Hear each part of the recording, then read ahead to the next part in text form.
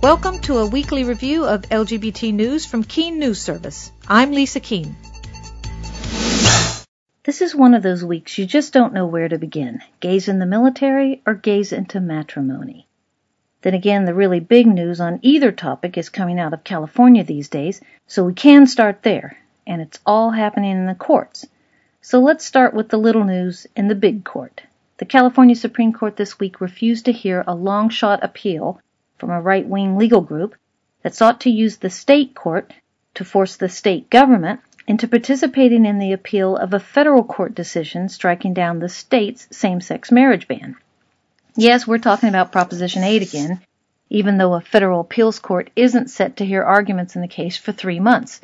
The really interesting part of this story isn't that the California Supreme Court so swiftly and summarily dismissed the petition, but rather that Republican Governor Arnold Schwarzenegger finally came out against the appeal. Schwarzenegger twice vetoed marriage equality legislation, but he surprised many people last month when he applauded Judge Von Walker's decision that Proposition 8 is unconstitutional and urged the judge to put the decision into force immediately. The supporters of Proposition 8 and many Republicans began pressuring the governor to join their appeal of Walker's decision, and if he had, he would have plugged a leak that threatens to sink the appeal, a question of standing. In order to challenge a decision from the district court to the appeals court level, a person or group must show that they have some concrete interest at stake in the outcome of the case. The Yes on 8 coalition definitely has a strong desire to win, but the compulsion to have one's personal morality prevail over others does not, in and of itself, appear to constitute a legitimate need to appeal. Thus, the Yes on 8 coalition could lose the Proposition 8 appeal at the Ninth Circuit for a very mundane reason that could have been projected even before they spent hundreds of thousands of dollars on attorney's fees. Now, without Schwarzenegger and the California Attorney General to keep them afloat on the question of standing, the Yes on 8 coalition faces the armada of attorneys led by Ted Olson and David Boies with a leaky boat and a very small bucket with which to bail. And while we're on the topic of Republican ironies and the military battles in California, the other dramatic news this week was a decision from the U.S. District Court in Riverside, California, saying that the federal law which bars gays from the military is unconstitutional. Judge Virginia Phillips, who issued the decision, was appointed by a Democratic president, Bill Clinton, but the plaintiff challenging the law was the Log Cabin Republicans, a national gay Republican group often ignored and distrusted by the predominantly Democratic LGBT community. Judge Phillips said the Don't Ask, Don't Tell law violates the First and Fifth Amendment rights of gay service members, and she said the government demonstrated no evidence to justify doing so. That decision will almost certainly be appealed to the Ninth Circuit, and it will almost certainly be the subject of admiration and ridicule this month when the U.S. Senate debates a measure seeking to repeal Don't Ask, Don't Tell.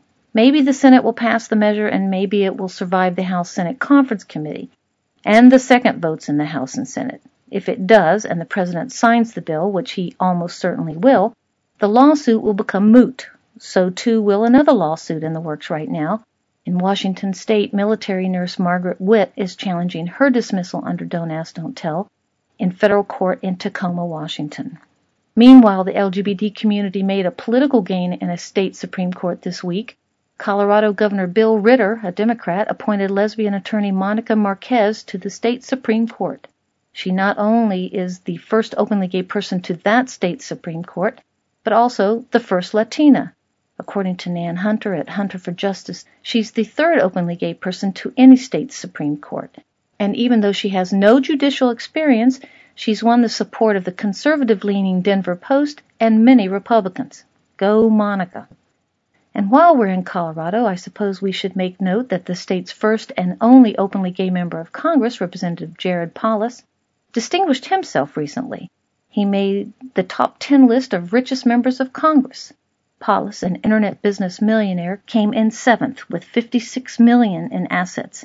Interestingly, 7 of the top 10 are Democrats, which is not exactly what one might expect given the Republicans' notorious fondness for preserving the wealth of the wealthy. You'll be happy to know that Congress passed a bill in May eliminating its automatic pay raise for next year for the second year in a row.